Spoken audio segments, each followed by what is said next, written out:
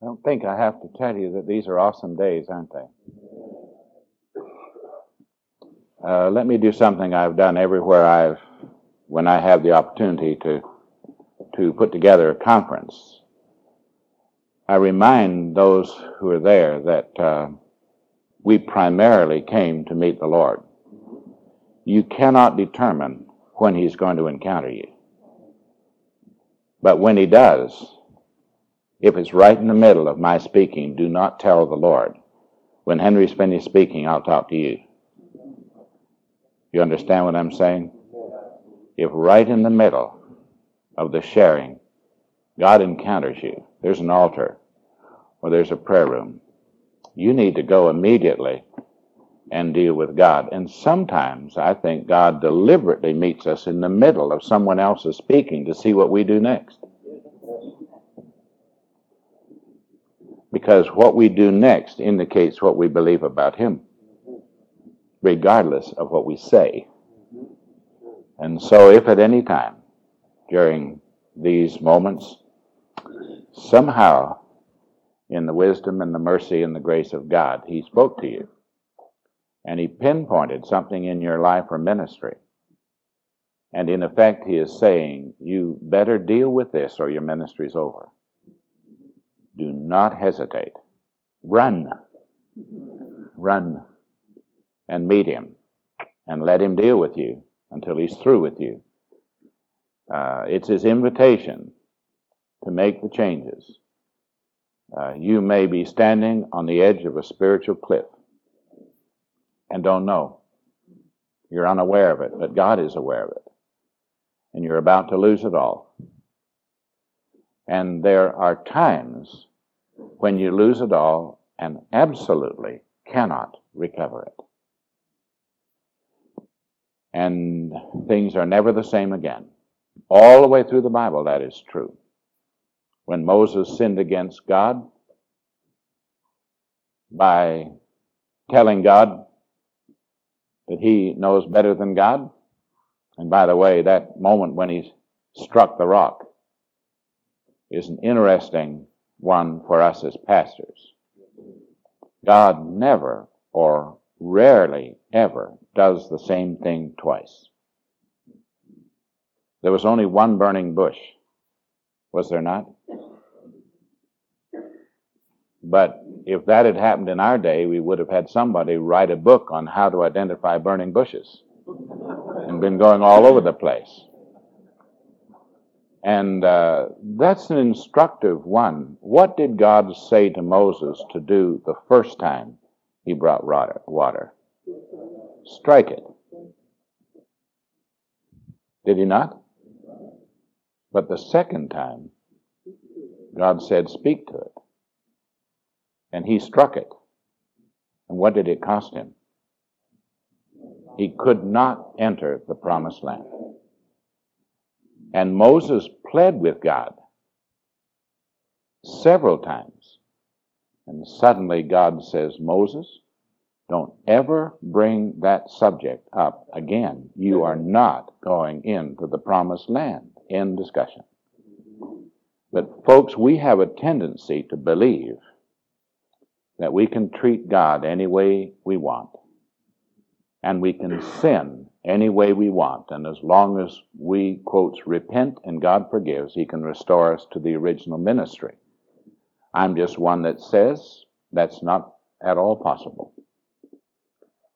And I was talking with a wonderful guy up in Wisconsin, tall fellow. He was Lutheran, and then God directed his life, and he was now co-pastor. But he said, I'm greatly disturbed in my spirit. For he said, I was divorced. But the church where I'm now in feels, obviously, I have the call of God. And I'm serving. Then he said, with tears, he said, I want you to be absolutely honest with me. I want you to share with me exactly how you feel about that. Don't spare me at all. I said, that's the way I would have answered anyway. But I said, there's a little word in both of the qualifications for a pastor, both in Timothy and Titus, that eliminates you from being an active pastor. And that's the word blameless. I said that word is not saying sinless, it says blameless. And you don't qualify. And his new wife was sitting with him. And they both wept. And when we talked further, we must have talked for an hour. He said, could you tell me about that? And I said, I can. And I can tell you why that's there. And I can tell you why what you do in that area of your life can be fatal to your ministry. And of course, someone always says, well, God used David. And I said, David was not a priest. He was a king. But a priest, very strict guidelines for the priest. But anyway, I think it's critically important that when God speaks to us, we go alone with God and let him finish what he began. Because you cannot determine what God is trying to say to you, and you may be right on the edge of a precipice for your ministry. And God says, one more step and you've lost it all. But the mindset of our generation does not believe that. And we use human reasoning to describe a God who is not the God revealed in the Bible at all, but the God that we have made and that we want, but not the God who revealed himself to us. So if at any time there comes a moment where you sense clearly that God is speaking to you, you'll not disturb me or anybody else. If you either go out to a separate room or just come and kneel and pray and let the Lord deal with you, and if he overwhelms you, just let him do it. Because did we not come to meet the Lord? And I don't know about you, but I anticipated that I would meet the Lord in fresh and new ways that I had not seen before. Brother Mark, and I have to jump off on this one a bit. This is a very informal time, by the way, and if there's a pattern, I'm going to do some sharing. We will have a break halfway through, and there will be a time for question and answers, and there will be a time for prayer, where you can do whatever you like. Pray with someone, pray in small groups, get on your knees where you are. But I think it is an affront to a holy God to ever plan to meet him and then not have the opportunity to respond to him. And I believe when the God of the universe speaks, that's the time we need to respond. So we'll do that. But Brother Mark mentioned that a lady came to him and said there's a passage of Scripture that I think she said is for all of us here. And she turned him to Jeremiah 23 and the first 3 verses. I'm very familiar with Jeremiah and very familiar with Jeremiah 23. And one of the basic reasons is how we have unfaithfully handled the Word of God. And one of them is how we have understood what Jesus said when he said in the middle of his ministry, I have come to seek and to save that which is lost. And we immediately use that as the basis for evangelism with the unbeliever. It's not what it means at all. When the Lord Jesus makes a statement as significant as that one, he took it from Jeremiah 23, where he said, God says through Jeremiah, my shepherds have abandoned my people. They have let them go out onto the mountains. They have not pursued them. They have not healed them. They have not fed them. They have not gone to seek and to save that which is lost, but I'm going to raise up a shepherd after my own heart, and he will seek out and save that which is lost. Says it about 3 times. He was not talking about the unbeliever. He was talking about the people of God. And God was trying to say the deepest heart cry of God is for his people. Because as goes the people of God, so goes the rest of the world. And if you do not pay attention to the people of God, evangelism comes to a screeching halt. Evangelism is a byproduct of the quality of the people of God that he has entrusted to you. The degree to which they walk with him is the degree to which they have an incredible witness that they cannot keep quiet about. And you'll find that the closer the people of God come to a relationship to God, the more profound is their witness. And that's why revival always precedes spiritual awakening. Because revival is something that can only happen to the people of God. The lost person has never been revived, so they can't be revived. And so the only ones who can be revived are those who once knew him. So God's first order is to deal with his own. Because as goes his own, so goes all his purpose to work through his own to touch a lost world. And I have found that the more time I spend helping God's people to come toward Christ-likeness, the more there was an immediate, spontaneous witness. I remember talking to some deacons, and they said, Pastor, if you just, this was in the second church I pastored in Los Angeles, and they said, Pastor, if you just give us some assignments. And I said, I won't do that. He said, what do you mean? I said, if I have to come to the place where I assign you to love someone, you're in trouble. Well, but Pastor, couldn't you, these visitors and people, couldn't you just assign some to us? And I said, no, I won't do that. I'd be hurting you as your pastor. My desire is to lead you into a relationship to Christ in such a way that you are begging. You are going to the place where the prospects are found, where you just go and you let the Lord guide you, and you go to the members of the church and those under your watch care. And I said, I'll never have to assign you if you have a love relationship to the Lord. But I can do you great harm by assigning you someone to love. They caught it. And they let me lead them into a growing love relationship to the Lord. I never had to assign one deacon to go out and love a lost person or to go out and love a believer. They did it spontaneously. I've always said what you do spontaneously is the best indicator of the condition of your heart. If you have to think about it, your heart has shifted. And what you do when you face people, what you do spontaneously, without thinking, is where your heart is. And I've pastored more than 30 years, and so I have a great heart cry for pastors, and I've written a number of things which all deal with the pastor, and of course the spiritual leadership book has a whole chapter on pitfalls of the spiritual leader.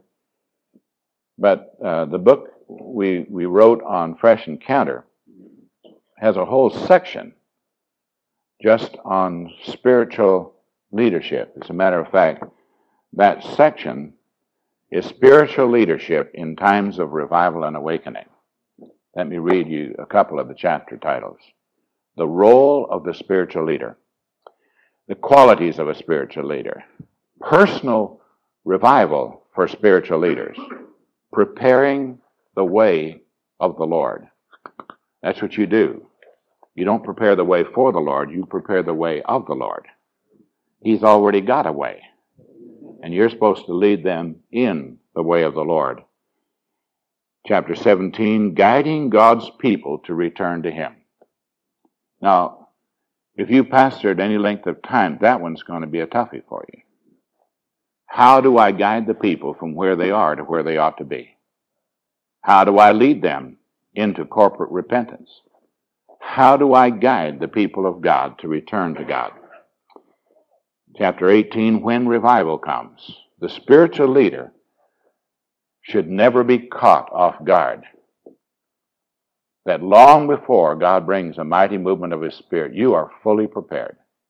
You know exactly what to do. You know what God is going to do, and you have already prepared your heart, and you've prepared your church for an encounter with God. And we deal with that in a whole chapter. And then the last two are times for continuing revival and praying for revival in the land.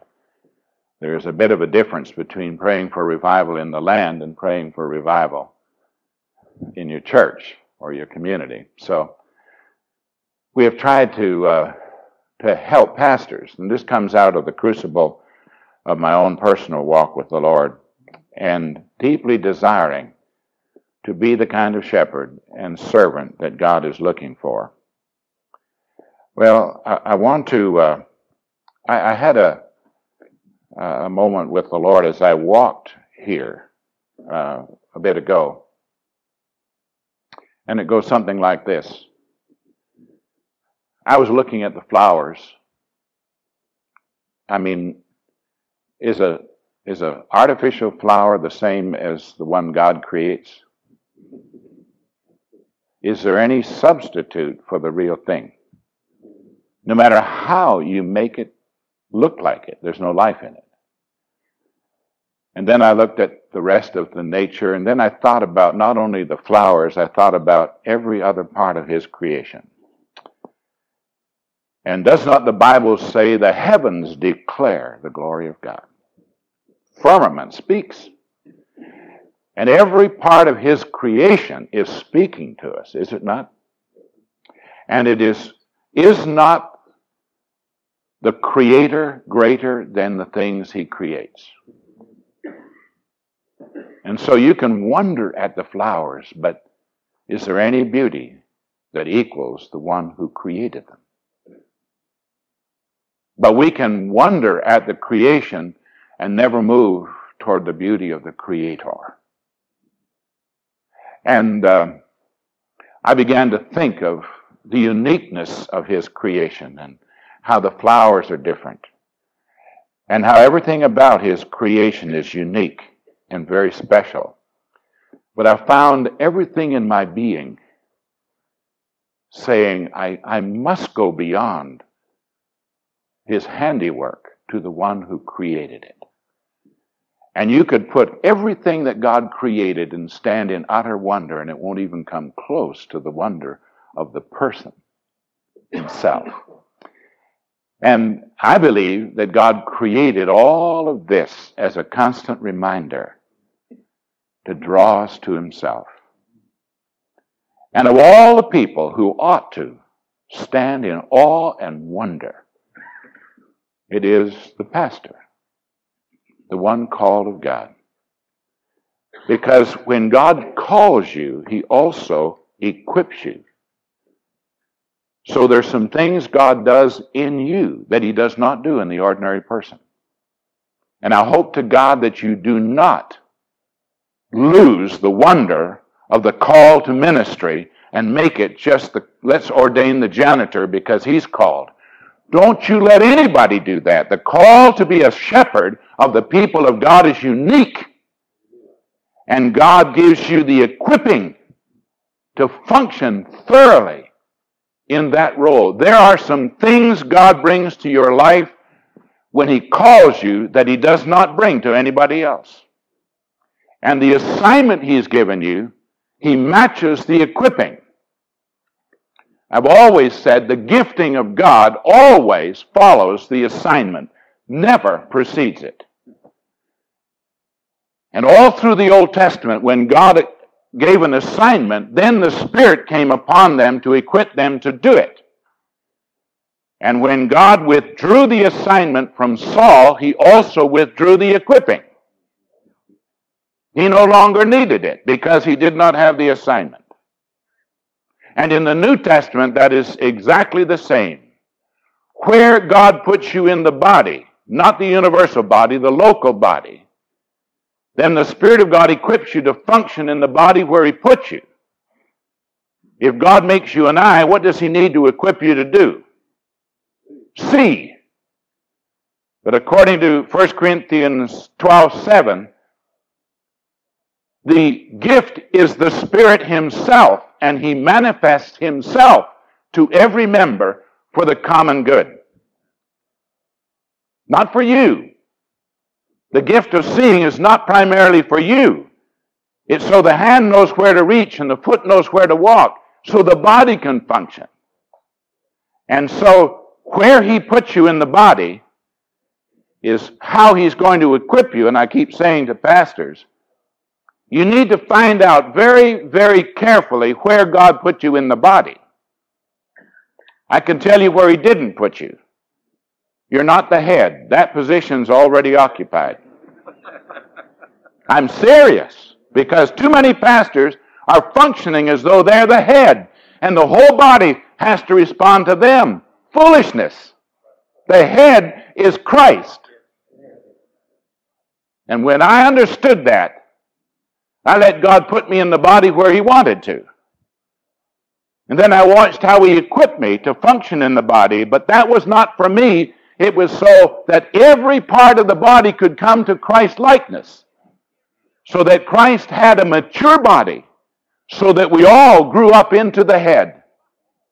And we were all made to come to the measure of the stature of the fullness of Christ.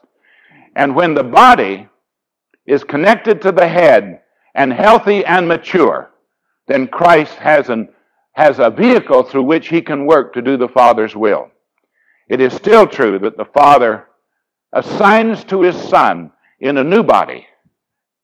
Now let me ask you about your church. Did Christ ever misunderstand the will of the Father? Did he ever fail to do the will of the Father? As head of your congregation, will the living Christ ever fail to understand what the Father wants to do with that body? Will he ever fail to seek to marshal the entire body to do the will of God? I mean, you got it made, if you just understand how to relate to the head. And when God gives an assignment, in the giving of the assignment, he guarantees the completion of it. And what an excitement that one is. Well, we want to talk in a couple of directions with you. I'm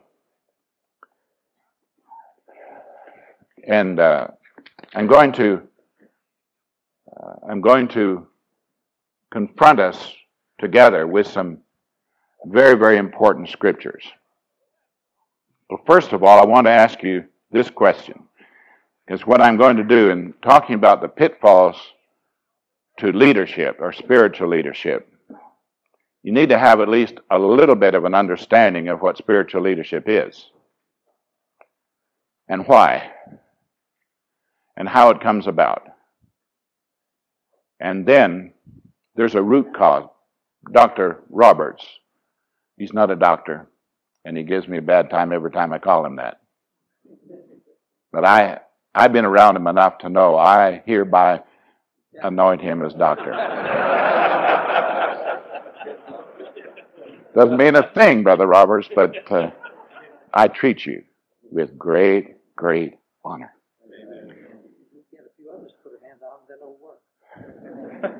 And it won't be from men, it will be from God. Well, that anointing is already on him, so we can't add anything by anything we do. But I want to ask you a couple of questions. The things I'm going to ask you, and then talk about the consequences of this. Brother Roberts has said, and it's deeply affected me more than he knows. He has said there's some root systems from which everything else comes. Now, when I go to my doctor and he sees the symptoms, he doesn't treat the symptoms. He takes the symptoms to try and identify the root cause for those symptoms. So when the root cause is dealt with, all the symptoms disappear. Is that not true? Now, as a pastor, for heaven's sakes, don't keep treating the symptoms. You can wear yourself out doing that. You need to treat the root cause. When you deal with that one, all the symptoms disappear. Now, I want to go back to a basic. I do this for my own life, and I do it regularly. When God made a statement, let me tell you, he said, what I really want. What is the basic, fundamental desire of the heart of God from you? What's basic, from which everything else comes? He said, I want you to love the Lord your God.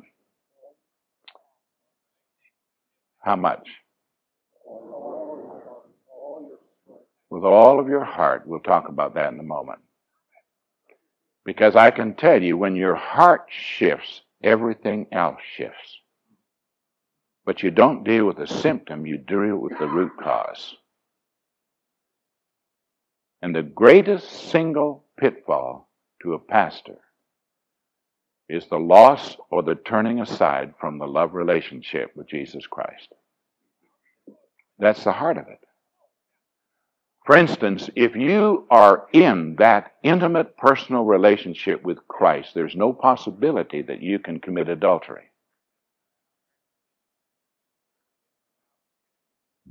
You know why? It would be so abhorrent to you. You could not do that to your Lord. You could not do that to his name. You couldn't possibly do that. I couldn't do it just because of the relationship with my wife, or the incredible hurt it would cause to my 5 children if I did that. But folks, you can put all that together, and my love relationship with the Lord Jesus goes all over that one. I can't do it. I can't do it.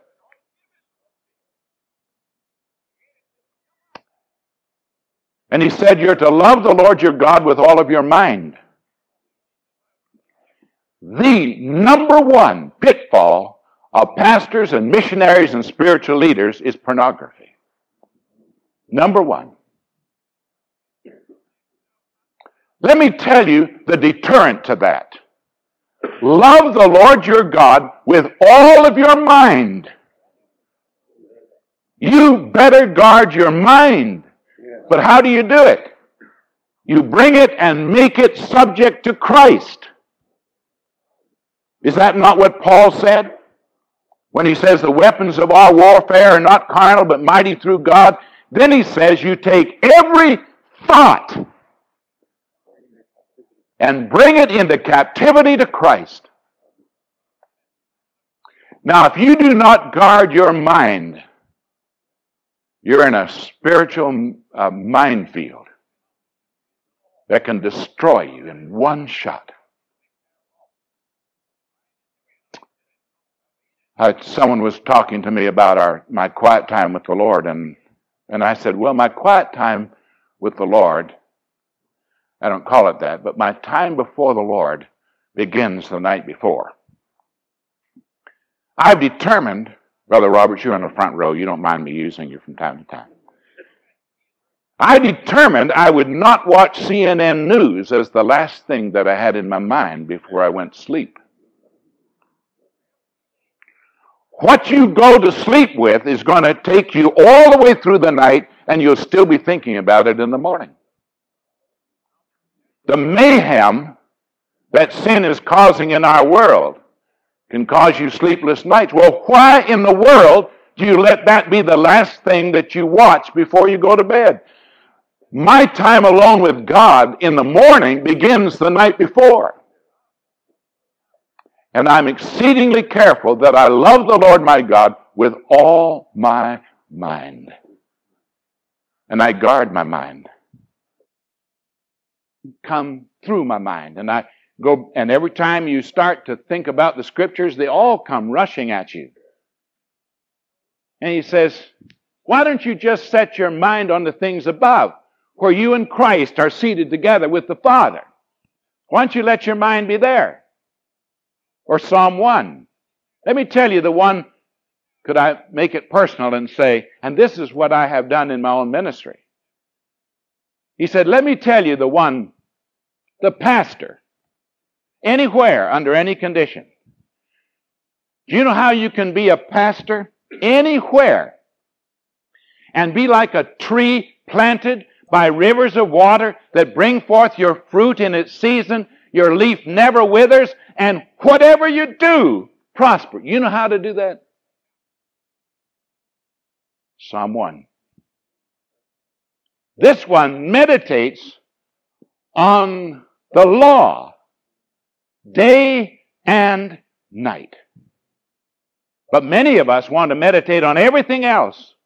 All of our activities, all of our programs, all of our goals, all the things that we want to do for God. And he said, none of that will ever make you productive. You're going to have to meditate on the law. You're going to have to meditate on His Word day and night. Without exception, whatever you do will prosper. Now, how would you know if you were not doing it? You're not prospering. God would have to cease to be God, not to do what He said. But you know what we do? That pitfall is very real. But we make every excuse under the sun why we can't do that day and night. Let me ask you another question. Does Christ dwell within you? Does He dwell within you only during your quiet time? How much of the day is the living Lord of the universe resident in your life? 24 hours a day. Then how much of that day can He speak to you? Well, whenever you let Him. No, sir, He can speak to you anytime He wants. Our problem is we don't expect Him to speak to us. And a tremendous pitfall in a pastor's life is not to live out that 24-hour-a-day relationship with the living Lord. And when I go to those passages like Isaiah 65 and 6 and into Jeremiah 7, I think it is, and God says something like this, I called unto you again and again, but there was no reply. I spoke to you again and again, there was no response. I rose up early speaking to you, but there was no response. Pastor, do you not then come trembling before a holy God and say, last week, how many times did you try to speak to me, but you never could get an answer from me? You never expected me to speak to you in that phone call you got. And when you did get a phone call, you never meditated on that. You never asked me what in the world this means. I go back to something I may have shared earlier.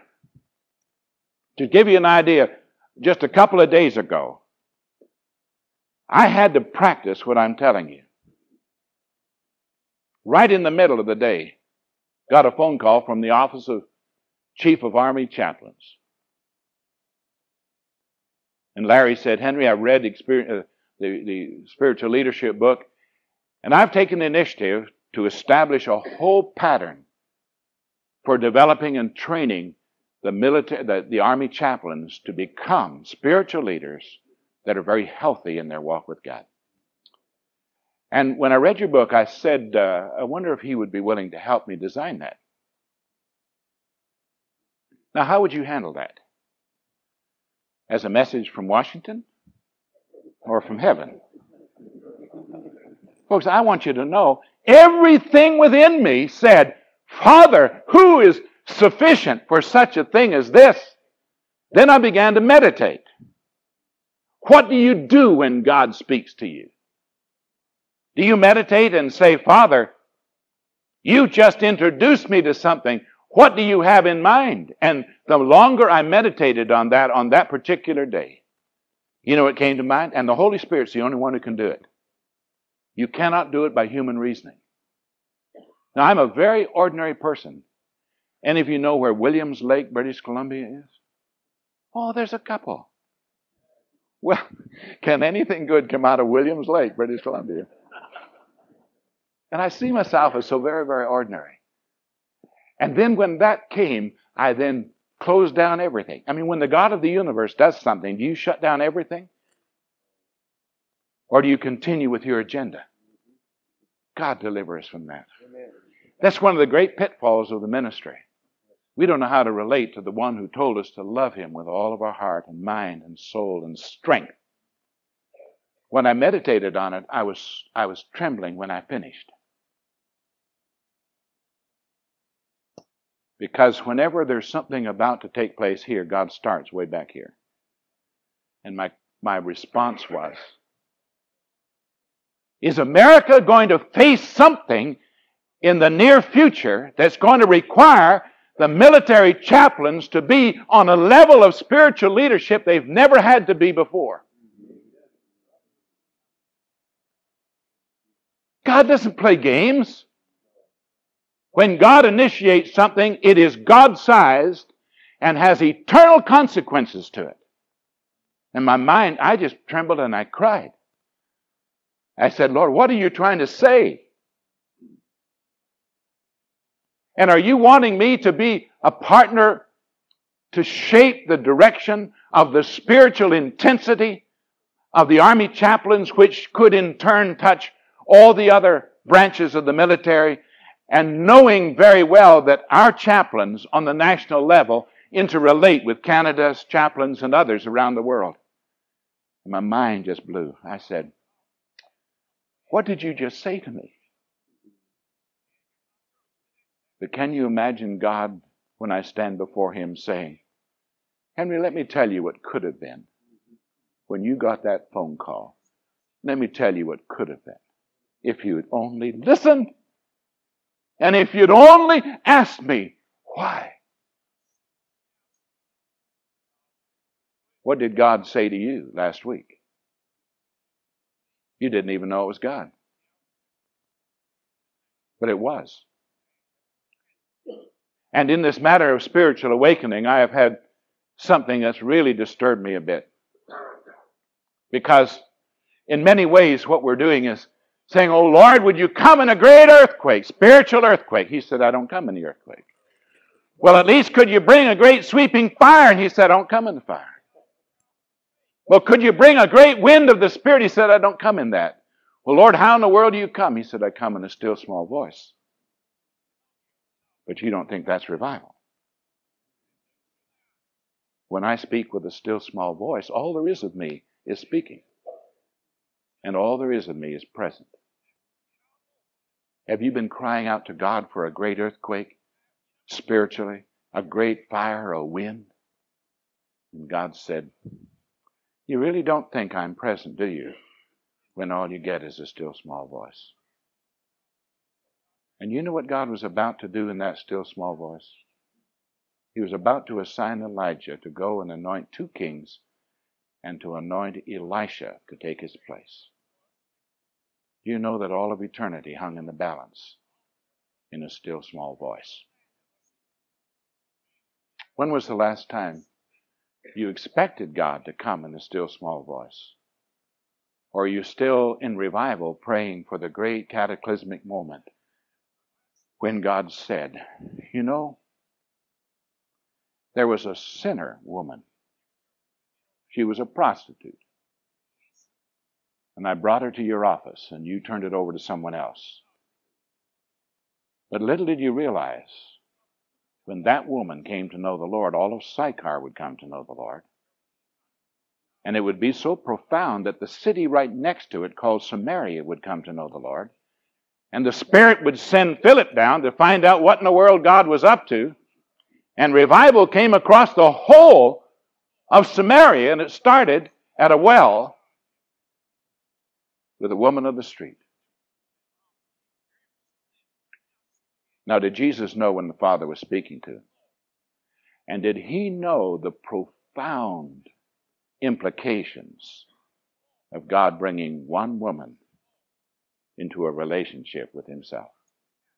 Did he know that all of Samaria would hear the gospel as a result? So, as a pastor, I would say, Father, don't only let me know what I missed, but I believe one day you're going to say, Henry, all the accumulated possibilities of what you missed are also laid against your account. Not just what you missed, but what all I intended to do if you'd only listened. And one of the best pictures I know is that one woman. And the rest of the apostles were saying, you're wasting your time. One of the great pitfalls in the ministry is you don't recognize the still small voice of God. You're going to have to cultivate a listening ear to God. Now, I want to give you one other, and then I'm going to do a little more specifics in the pitfalls. I want you to feel the implication of this, because I had to do it as a pastor. And it made a radical difference in everything I did. And to this day it does. I mean, every day I'm facing this one. And many of you are very much aware of John 13. Is that not the great servant picture? And those of you who know Max Greiner, who does statues of Jesus washing Peter's feet. Max and I are good friends. He's a mess, but he's a great artist. But you know, one of the most significant parts to that is that everything that follows in that 13th chapter is based on what he did when he served. And let me give you a verse that you've heard me talk on many times, but I want to bring it back to you because it's one of the great pitfalls of ministry when we lose the relationship with the living Lord. See, when your greatest root problem is the relationship of love to him, but all the rest of the Bible tells you what that means. So in the 20th verse, he makes this statement. How you receive the one I send you, you receive me. And how you receive me, you have received my Father who sent me. Now again, if Brother Roberts, I can ask forgiveness rather than permission. He will never know.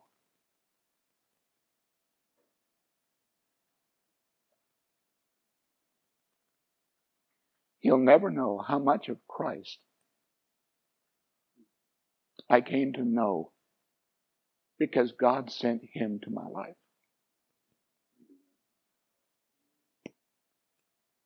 I don't know if you've got to know this, dear brother, but I can tell you one thing. He has come to know Christ in a way that none of us have. God doesn't duplicate anything. When God comes to an individual, it is a unique, all of our background, all of our idiosyncrasies, all of our sensitivities. We come to know Christ uniquely. Unlike anyone else on the face of the earth, we have come to know our Lord. And there's going to be a whole dimension of the person of Jesus Christ that I will never know if I don't know it through my brother. I can't know it the way they have. And they look at it, it's like a diamond. You can look at it from 1,000 angles and you'll see something more beautiful. And I can tell you, the person of our Lord has so much about him that it takes all of us experiencing him and then bringing our life alongside of our brothers and simply sharing that. And you come to know something about him you never could have known if you'd not heard that from them. And so Jesus says, how you receive the one I send you, you've received me. And how you received me, you've received the one who sent me. So, Brother Mark, there's no question in my mind, you're unique. Not because of you, but because of the Christ who chose to let you know some things about him. He didn't let me know that. But I will never know him that way unless I know Him through you. And not only do you need to share out of the uniqueness of your perception and experience with the Lord, but you need to share it in a way that I can understand it. And I want you to know, I'll know more about Jesus after I've talked to you than I could have possibly known without you. But He then makes that a unique statement to say, and how you receive me, you've come face to face with my Father. How then should I treat you? Very carefully. As a sacred trust from God. Let me ask you, how are you receiving those God sends to you? It was just a 16-year-old boy. No, it wasn't.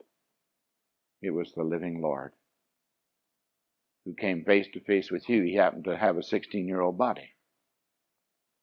But if you had taken time to try and disciple Him, you'd have come to know something about the Lord you have never known before. You'd have had a tenderness and a gentleness. I met a 16-year-old here. And Dave, where are you? Where is Dave? Yeah, your son. What's his first name?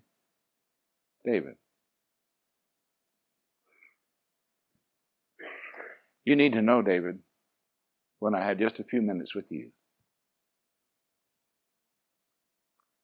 I had an experience with the Lord. That was very, very special to me. You didn't know anything about that, did you? But John 13:20 was happening through you.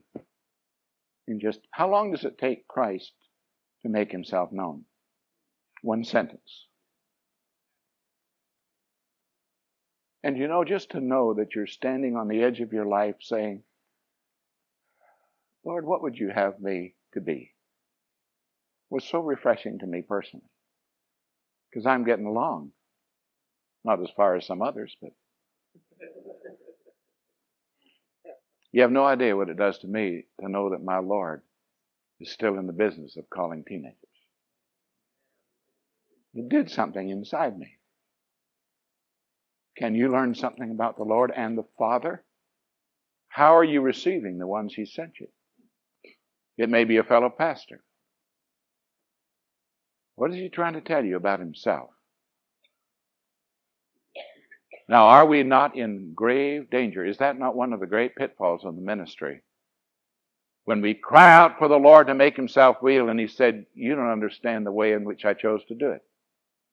I sent 4 people to you last week, and you didn't receive any of them as you would receive me.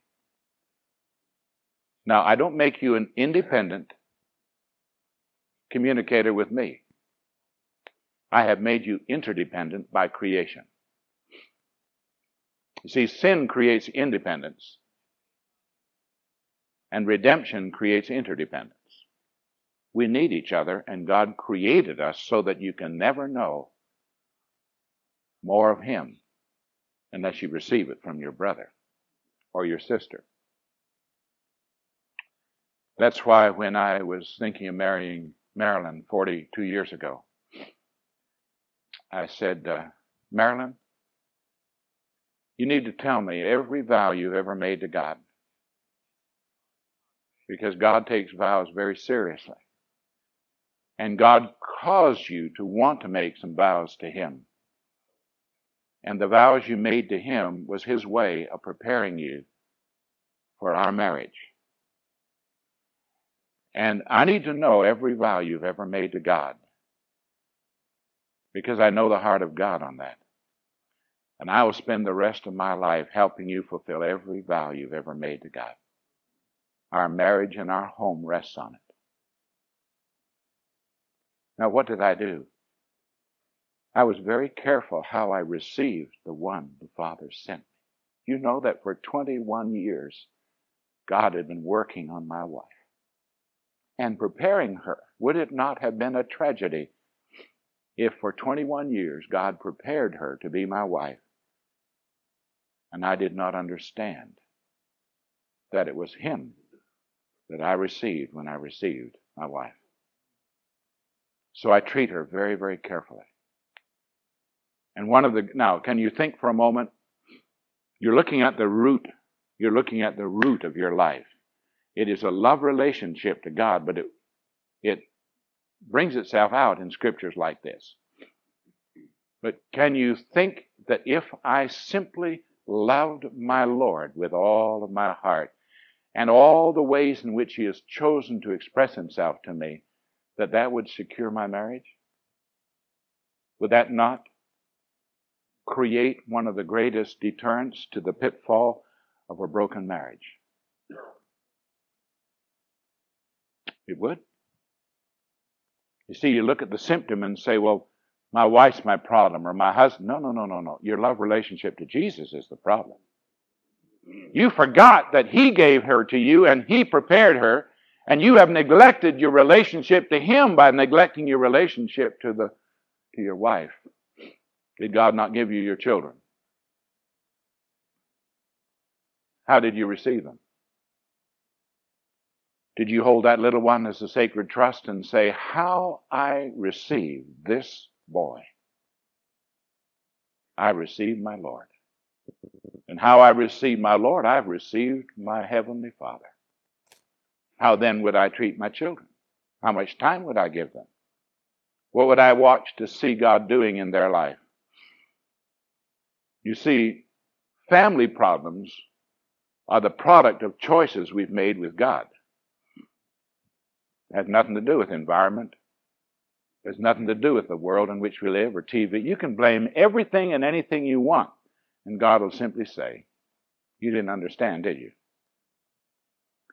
I told you to love those I gave you as you would be loving me and my Father, but you never did. And now, did I not tell you, whatever you sow, you reap? And the root produces the fruit. And you can't have all of this rotten fruit if you had a good root system. You just need to accept it and ask me to change the root system. You're going to have to ask me to bring you to the deepest personal relationship that's possible with me, and you'll watch the fruit be the product of that. Now, is that not what Jesus said in John 15? Is He not the vine, and you're the branch? If you abide in Him, and His words abide in you, you will bring forth fruit. Now, let me tell you what so often people do. They look and see no fruit in their life or their ministry, and then they try to blame it on everybody else. And Jesus said, why don't you just go back to the simplicity of what I said? If your relationship is right with me, you will bear fruit. Now, why don't you just deal with that one? Well, Lord, you don't understand. He said, I don't understand. It's you who don't understand. There was a pitfall in your ministry. You forgot the relationship with me. And you tried to have substitutes. For instance, does God want your heart or does He want your gifts? He wants your heart. And how would you know, and how would He know if He had your heart? How would God know if He had your heart? And how would He know that you love Him? Well, what happens next? How much time do you spend with Him? And if you love God with all of your heart, you'll love your children the same way. Because you will receive them as you would Him. And you'd spend time with them. And you'd talk with them. And you'd find out what the Father is doing in their mind and in their heart. And you'd say, Father, if how I treat my son, and I not only have 4 sons and a daughter and then 13 grandchildren, but I got a whole lot of the Lord that I'm learning. from each of them. But I can tell you, my concern is that I treat them as one that He has sent me. And I treat them as I would treat my Lord and treat the Father. Now, have they responded? They have. And they've responded to Him. The way I have treated my Lord. And by the way, this matter of time, right now I'm having the privilege of being a keynote speaker where one of my sons is also a keynote speaker. So we speak together. Now, one of my sons, well, they all joined in a quartet. But they said, Dad, you know why we really entered the ministry? You used the four of us as an illustration so long, we felt turnabout was fair play. So we want to use you as an illustration. I just held my breath, and every time I'm with them, and by the way, you can pray for us because a whole state convention, those of you who are Southern Baptists, from Kansas, Nebraska, the whole state convention has an annual state evangelism conference. They've asked my wife and I and my four sons to be the keynote speakers. That's going to be an awesome moment. And you need to pray for me because I just know they're going to use me as an illustration. But my oldest son did, and this is what he said. And I just bowed my head and wept. He said, you know, when he was in college, he got up one day about 6:30. He said, I went out quietly out into the kitchen, and there's my dad. He was at the kitchen table with his head bowed and an open Bible and notes he had been taking from his time with the Lord. I tiptoed out and said, I'm going to get up before my dad tomorrow. He said, I went out at 5:30. And there was my dad with his head in the Bible. And pages of notes. I know he must have gotten up a long while before I did. And then he said, I never forgot it. And my son gets up early every day to meet the Lord. I didn't know that I didn't know until he shared that that's what he had done. But now how I live my life can be one of the greatest deterrents to the pitfalls of family disaster. You can live in such a way that you are creating great prevention in your children going away from the Lord. Now, there's another whole side to that, and that is, if they have departed from the Lord, how in the world do you get them back? And I had one of my sons who flunked the 10th grade, got in with the wrong crowd, said, Dad, I'm not going to go to college. Don't talk to me about it. I didn't know, but the Bible didn't say, parents, obey your children. So I kept on telling him about going to college.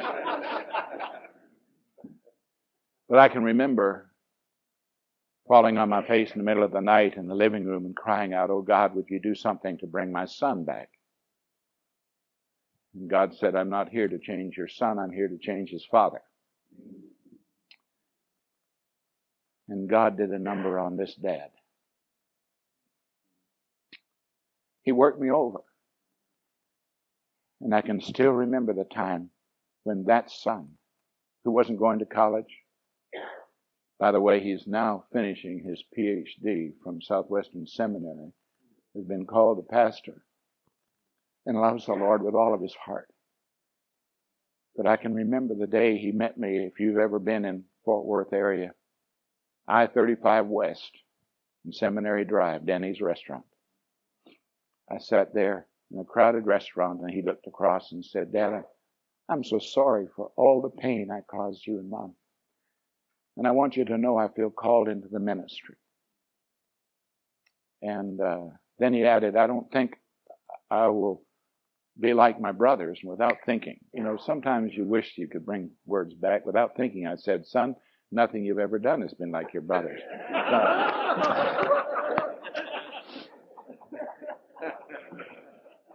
But I'm walking with him. But I want you to know one thing. The Lord brought me back to say, how you receive your wayward son. You receive me.